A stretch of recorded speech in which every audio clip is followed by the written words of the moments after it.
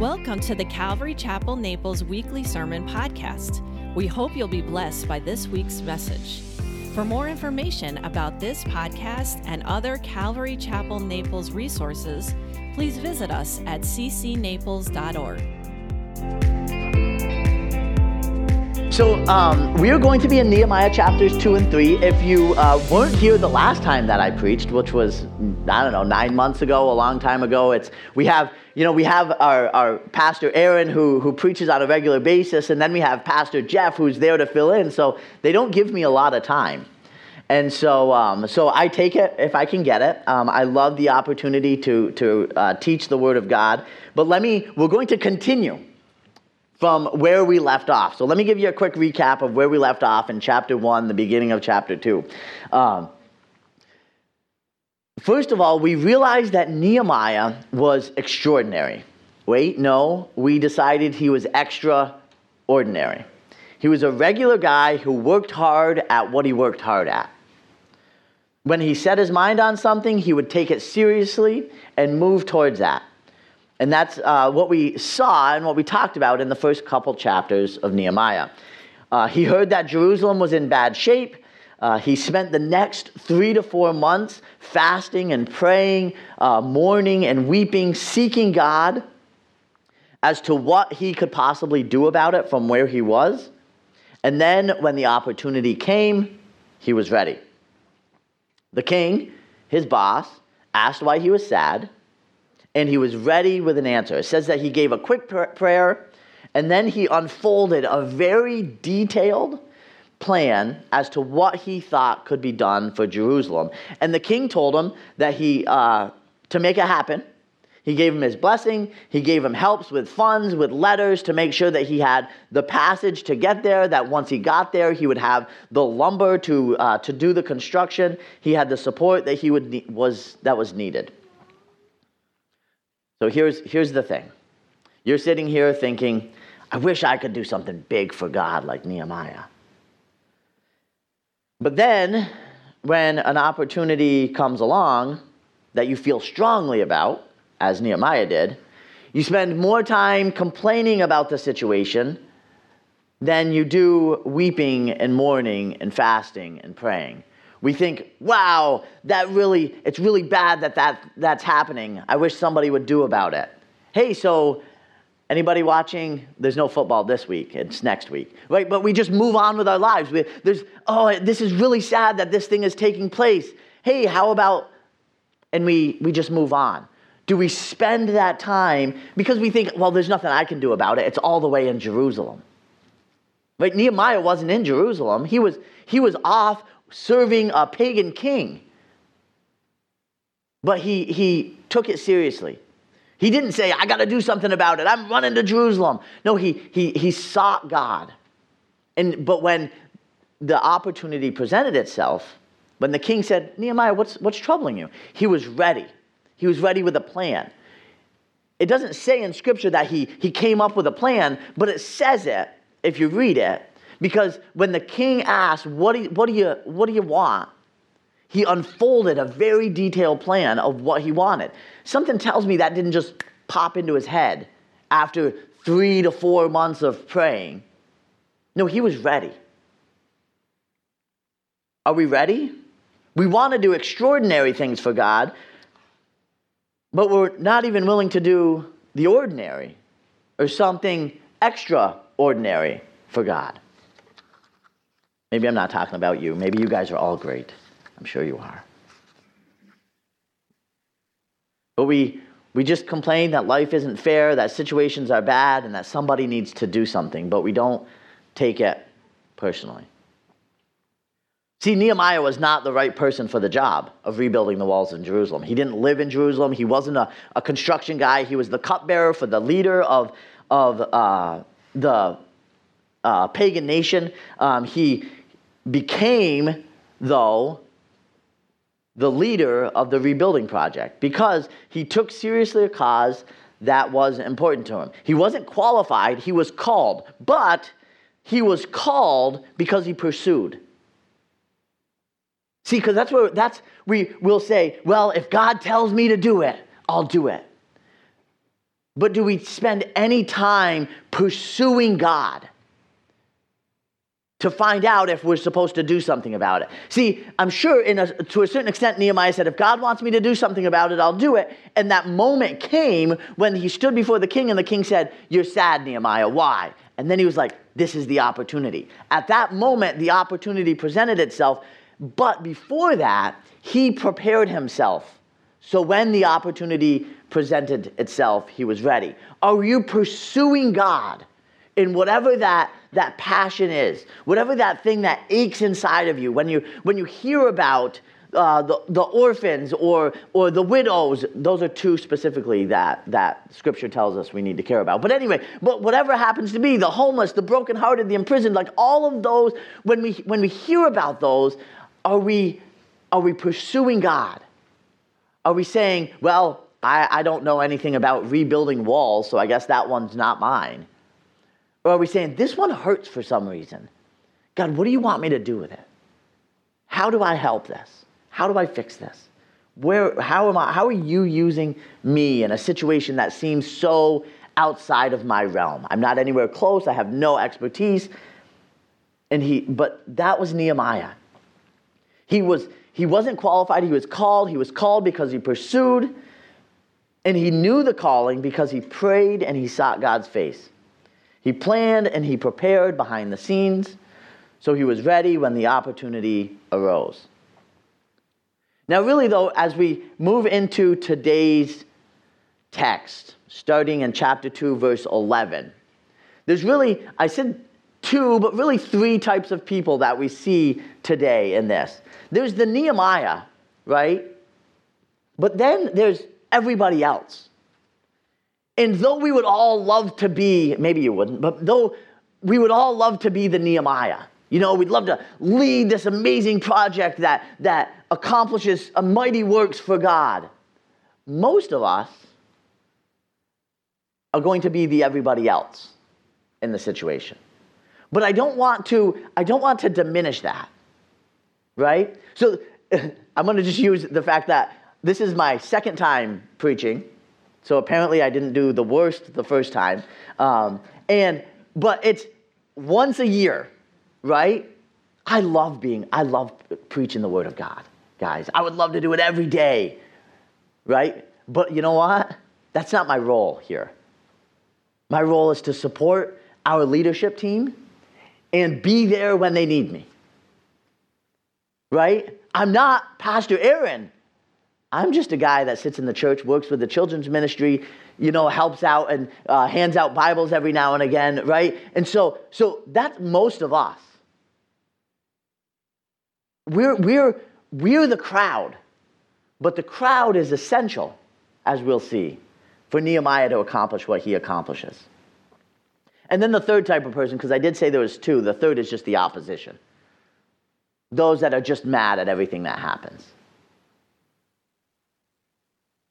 And we'll see them a little bit in our account today. So let me pray now that that's my recap from the beginning. Let me pray, and then we'll jump into chapter 2, verses, I'm going to start with 11 through 16.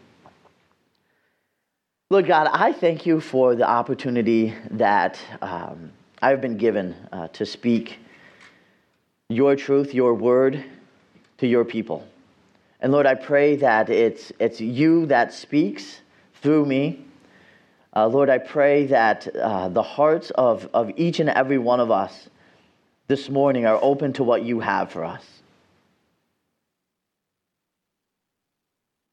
Whether we're supposed to be a Nehemiah or one of the crowd, show us, God, the things that we need to be passionate about, the things that we need to weep and mourn and fast and pray about, so we can be ready when the opportunity is in front of us to serve you for your kingdom and for your glory. We pray in your name. Amen. So Nehemiah chapter 2, I'm going to read verses 11 through 16. It says, "So I came to Jerusalem and was there 3 days.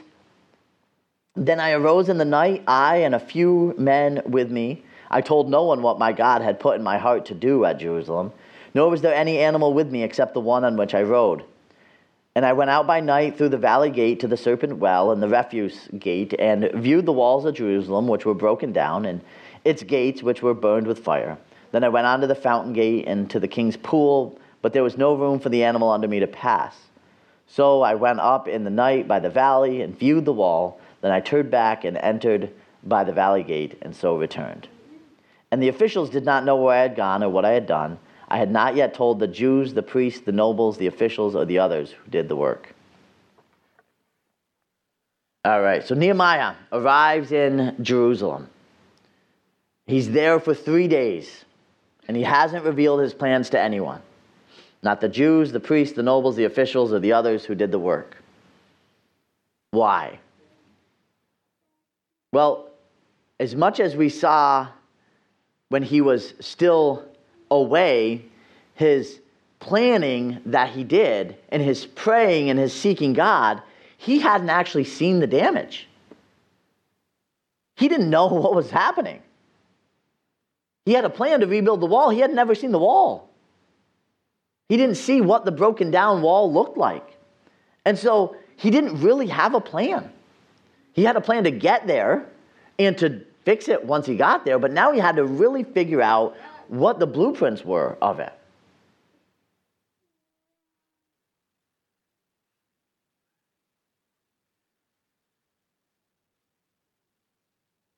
So now he has the actual evidence of what the city looks like. He'd heard about it, but he hadn't seen it.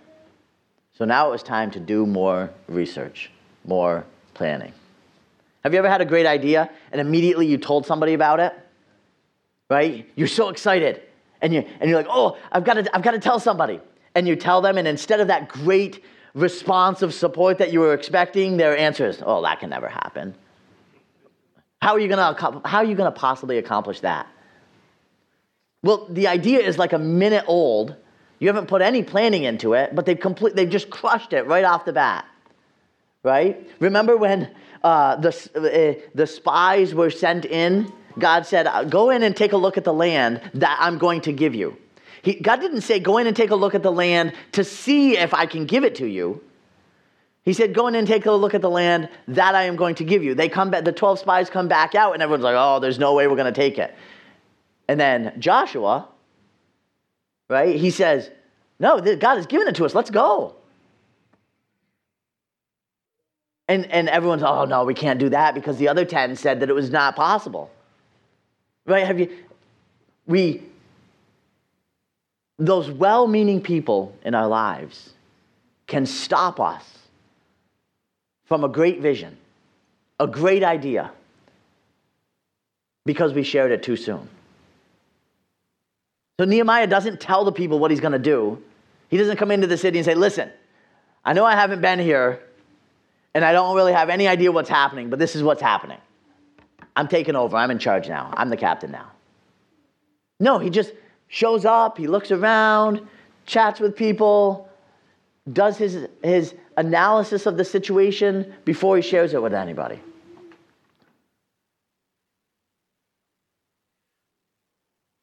Nehemiah didn't tell many people his plans. He said he had 3 people with him. When he was back home in the first few months after he had originally heard of it,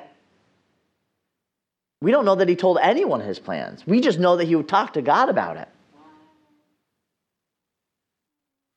He kept it close as he was trying to figure it out. Be careful who you tell your plans to. Be careful who you tell your ideas to. But at the same time, Scripture tells us to seek godly counsel.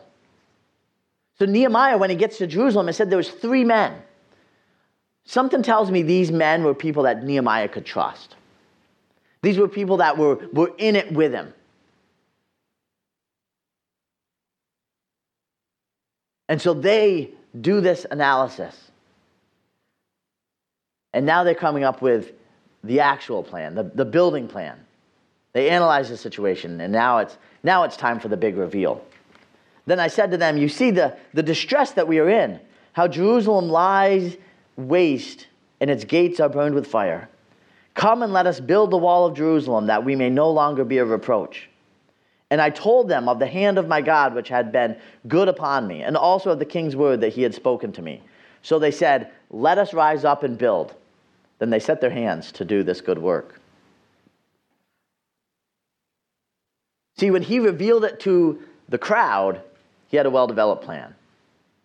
He's not asking if this thing is going to work. He is leading. He's telling them what they are about to accomplish. The hand of God has led him this far. The favor of the king has helped advance the plan. The plan is in place, and we are going to accomplish the task. He didn't ask if they were going to do it. He told them they were going to do it. He was all in. He wasn't asking. He was leading. He was just asking who was with him. I think many times we want to lead, but we haven't committed ourselves yet. And people can tell that. Let me give you a scenario. If I said, I'd really like to go to the beach. Would you go with me? How committed do I sound? What if instead I said, after church today, I'm going to the beach. Who's in? I know it's probably a bad day to use that example. But what's the difference?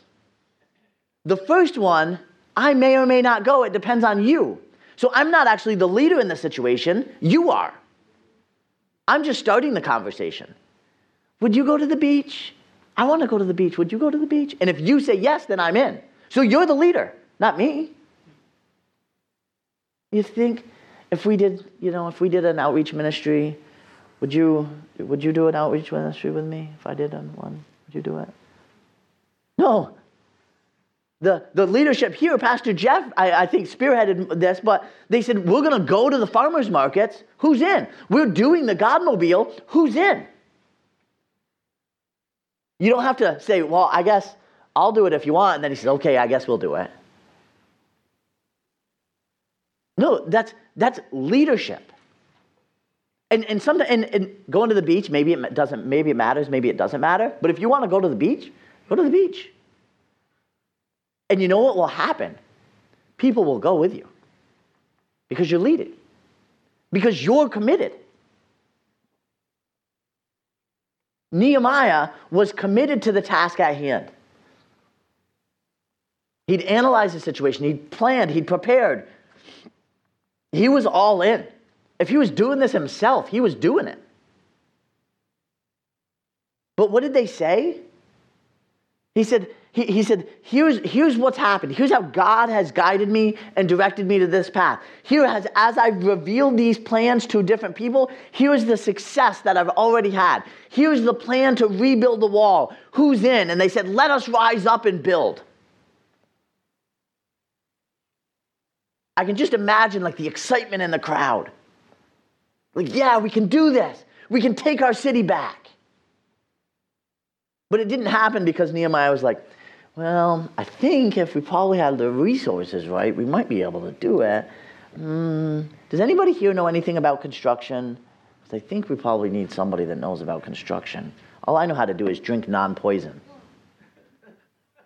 Right? His job was just to drink for the king and not die.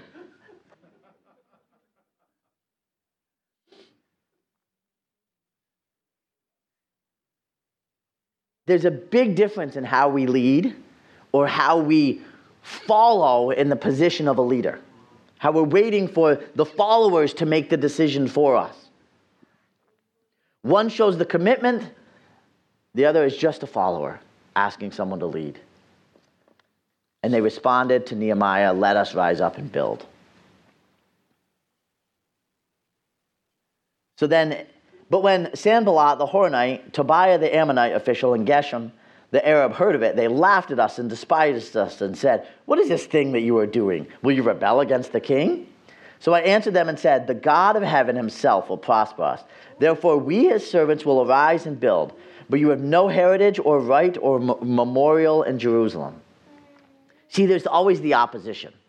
Well, you can't go to the beach today, it's raining. right? That would be dumb. Who would do that? You can't go to a fair and tell people about Jesus. Nobody's going there because they want to hear about Jesus. They're going there for the cotton candy and the fried bread dough.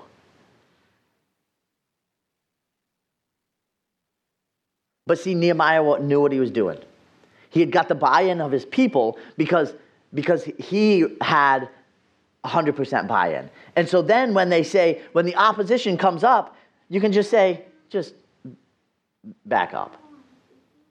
But I love his answer, though. He says, first of all, they said, you can't do this. You're rebelling against the king. And he's like, the king actually sent me here. But he says, the God of heaven himself will prosper us. Therefore, we, his servants, will arise and build. But then, I love this part, he says, you will have no heritage or right or memorial in Jerusalem. He's saying, we will win, and you won't even get to be a part of it.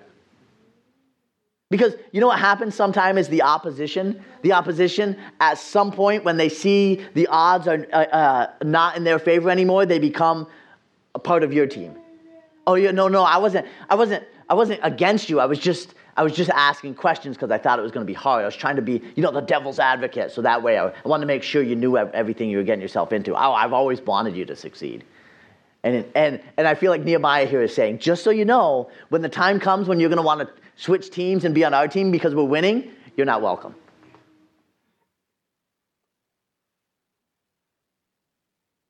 But so we've talked here about Nehemiah and his leadership and his commitment. And again, I told you at the beginning, most of us aren't Nehemiah, right? Most of us are the rest of the crowd. So what I want to do is I have a video for you guys. It's a 3-minute video on leadership and followership, if you will. Sit and listen, and you might get a kick out of it. But and then I'll talk more about Nehemiah and the followers of Nehemiah after our short video.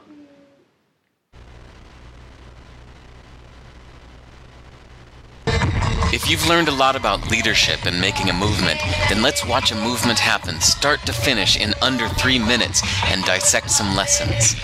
First, of course, a leader needs the guts to stand alone and look ridiculous. But what he's doing is so simple, it's almost instructional. This is key. You must be easy to follow. Now here comes the first follower with a crucial role. He publicly shows everyone else how to follow. Notice how the leader embraces him as an equal. So it's not about the leader anymore. It's about them, plural. Notice how he's calling to his friends to join in. So it takes guts to be a first follower. You stand out and you brave ridicule yourself. Being a first follower is an underappreciated form of leadership. The first follower transforms a lone nut into a leader. If the leader is the flint, the first follower is the spark that really makes the fire. Now here's the second follower. This is a turning point. It's proof the first has done well. Now it's not a lone nut and it's not 2 nuts. 3 is a crowd and a crowd is news. A movement must be public. Make sure outsiders see more than just the leader. Everyone needs to see the followers because new followers emulate followers, not the leader. Now here come 2 more people, then 3 more immediately. Now we've got momentum. This is the tipping point, and now we have a movement. As more people jump in, it's no longer risky. If they were on the fence before, there's no reason not to join in now. They won't stand out, they won't be ridiculed, and they will be part of the in crowd if they hurry. And over the next minute, you'll see the rest who prefer to stay part of the crowd, because eventually they'd be ridiculed for not joining. And ladies and gentlemen, that is how a movement is made. So let's recap what we've learned. If you are a version of the shirtless dancing guy, all alone, remember the importance of nurturing your first few followers as equals, making everything clearly about the movement, not you. Be public, be easy to follow. But the biggest lesson here, did you catch it? Leadership is overglorified. Yes, it started with the shirtless guy, and he'll get all the credit, but you saw what really happened. It was the first follower that transformed a lone nut into a leader. There's no movement without the first follower. See, we're told that we all need to be leaders, but that would be really ineffective. The best way to make a movement, if you really care, is to courageously follow and show others how to follow. When you find a lone nut doing something great, have the guts to be the first person to stand up and join in.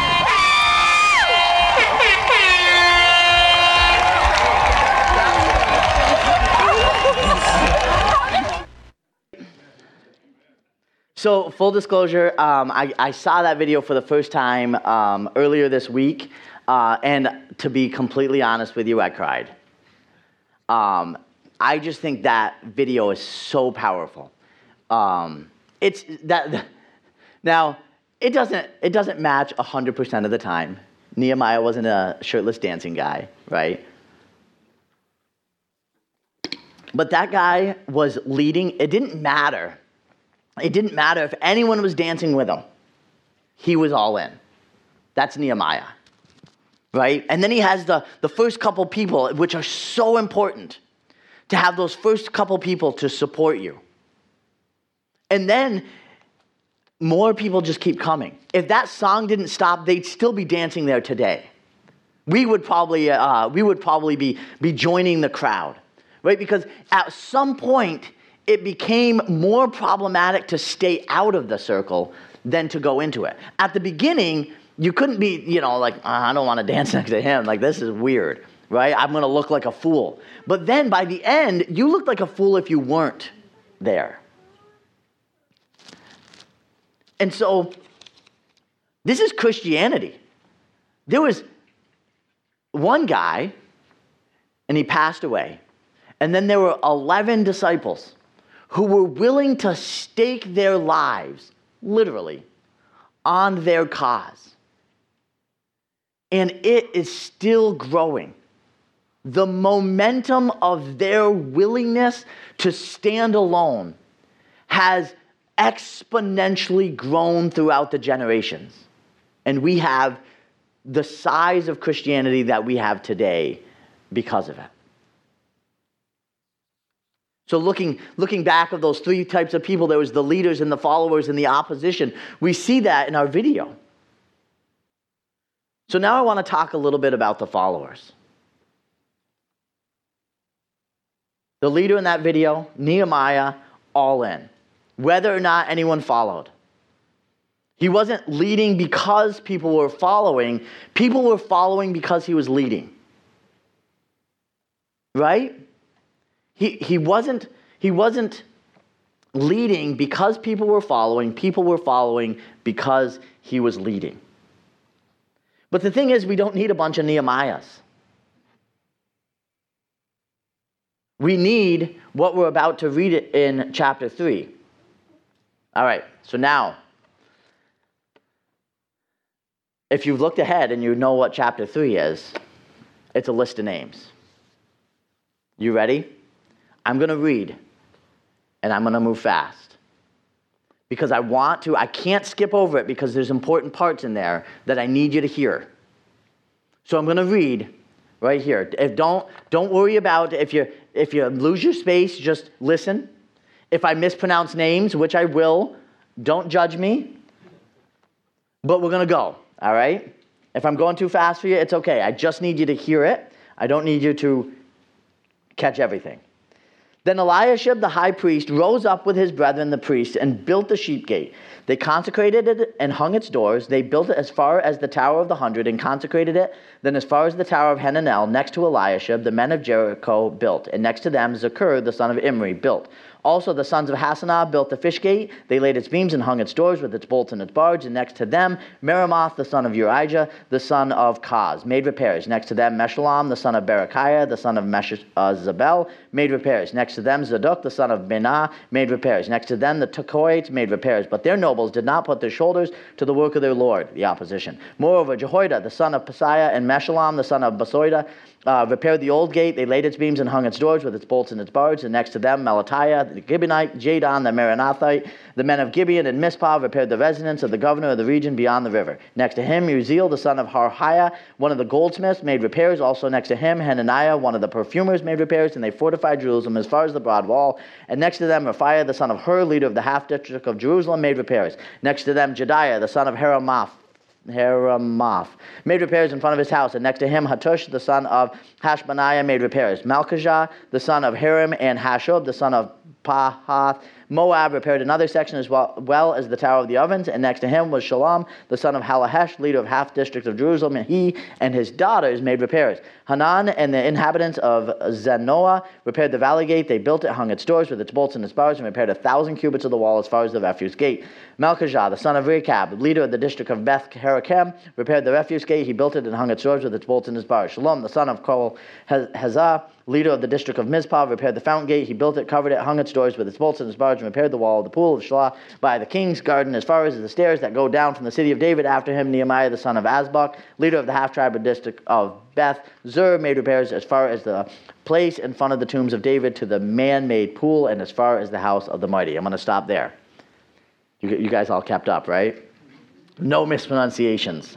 I'm pretty sure you heard that. I'm going to stop there. But I wanted to make sure we got a good crowd, a good group there, because there's some lessons here of the follower that we need to learn, that we need to hear. What did we learn? First of all, everybody helped. Did you hear in there, and then as you keep reading in chapter 3, some of the people who helped? The high priest. That was the first one. The high priest helped. The goldsmiths, the perfumers, the merchants, the gatekeeper, district leaders, Levites, men of the plains, men and women. They all helped. So you can't say, well, that's not my specialty. I'm not really a gate building kind of guy. You think the perfumer was a gate building kind of guy? You think the high priest was a gate building kind of guy? Everybody helped accomplish the task that was before them because it was that important. There was some opposition. We did see that. I pointed that out in there. There was one group of nobles that were like, no, we're too good for this. You're always going to have I only mentioned one person, one kind of group that didn't want to work. And I feel like they mentioned that to make you understand that some people just won't buy in. There's always going to be some people that just don't see things the way that you see things. When you're trying to accomplish something, some people just won't follow. But did they focus on those people? No, instead he talks about all of the other people. And they named them.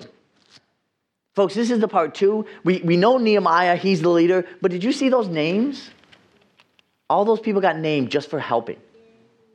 They got written, their name gets mentioned in the Bible for all of us to read hundreds, thousands of years later because they helped. They just built a little bit of the wall. They hung the doors, the gates, the bars. They did a little bit for the cause. Don't miss that. Just because you're not leading something doesn't mean you're not so important that God wouldn't remember your name. God knows that you're serving where you're serving. He knows your name. He knows what you're doing because it's important.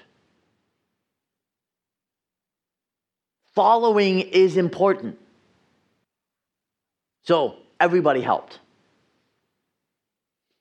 So I want you to be like Nehemiah and what's that burden that you have inside of you and what are you doing with that? But I also want you to recognize that there's other people that have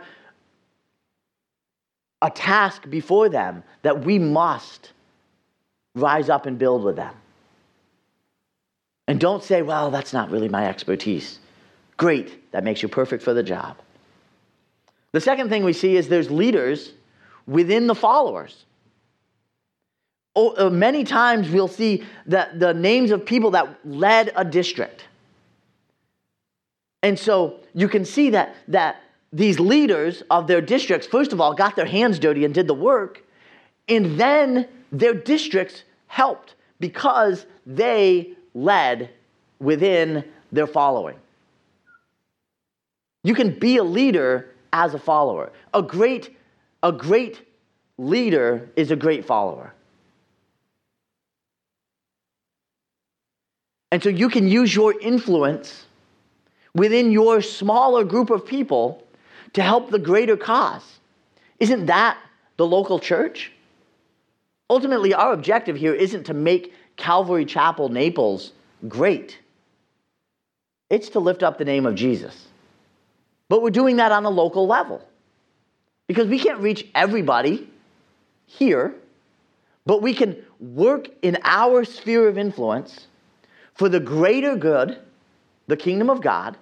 And if every church is doing that, doing their part, using their sphere of influence, their abilities to lead and to follow, we can have success. Another thing that we see is some people built right in front of their house. It says, beyond the horse gates, the priest made repairs, each in front of his own house. Some people didn't have to travel anywhere. But in verse 22, after him, the priest, the men of the plain, made repairs. Some people didn't even live in the city. They left their home. They went to Jerusalem, to the city, to build the gates. Right? So sometimes we think of the foreign missionary going off and telling people about Jesus. Great! What about the local missionary who's going into their front yard to tell people about Jesus? We can see both of those. Serve where you are, serve somewhere else. For the success of the wall, they had both.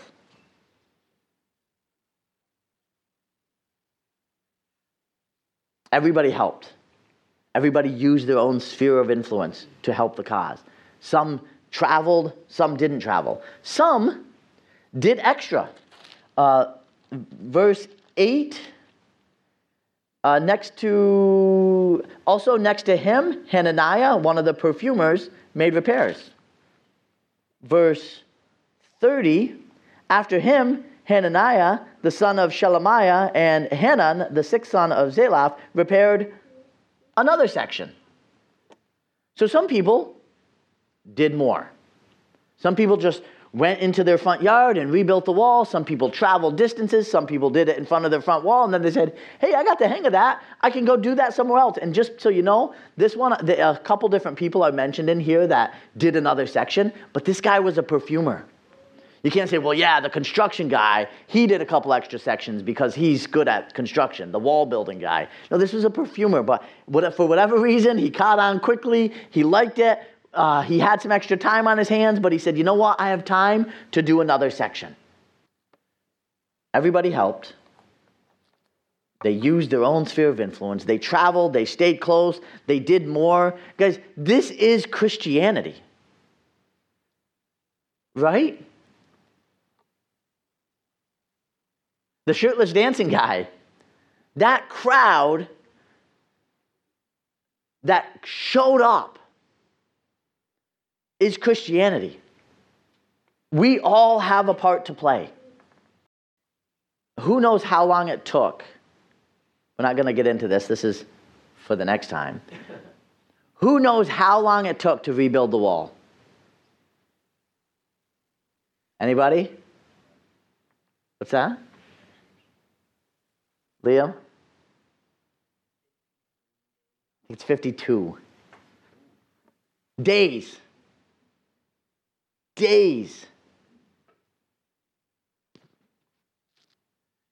Now it does say there's still some work to be done, but it tells us in the next time, come back in 9 months,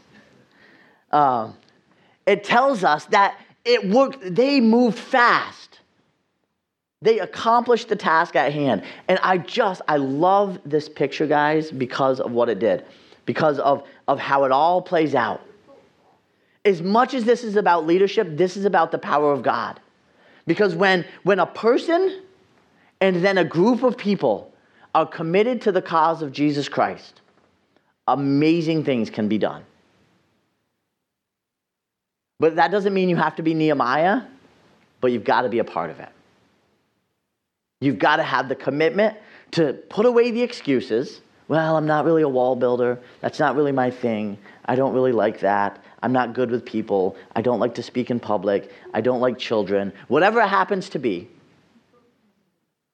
I'm not saying I don't like children. Got a house full of them. Whatever it happens to be,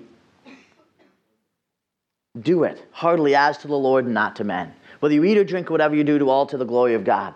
But, I look at the rebuilding of the wall, though. I want to just turn this real spiritual before I close. After we've seen that video, I've got to bring this around.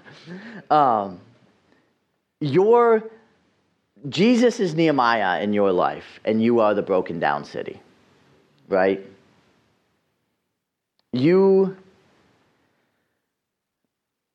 And maybe at some point in your life anyway, you're a mess. You were a mess. And you need somebody to step into your life and help you rebuild the wall. Because all of everything that I talked about, it starts with Jesus.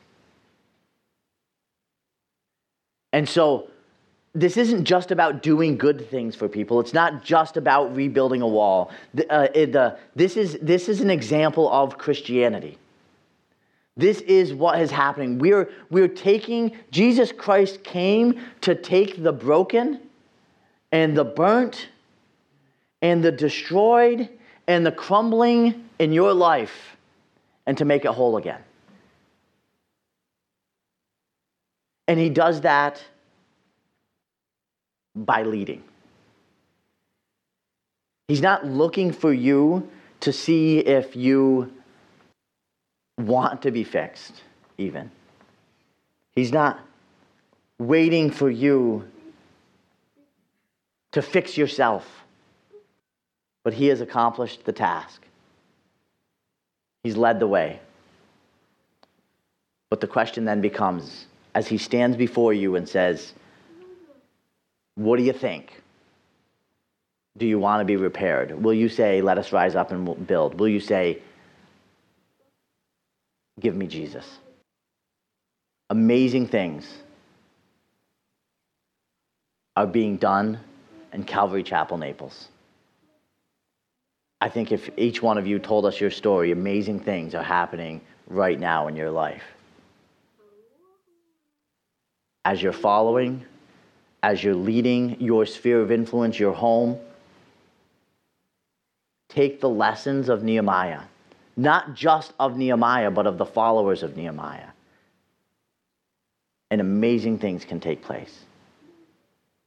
But will you say to Jesus, yes, I'm in?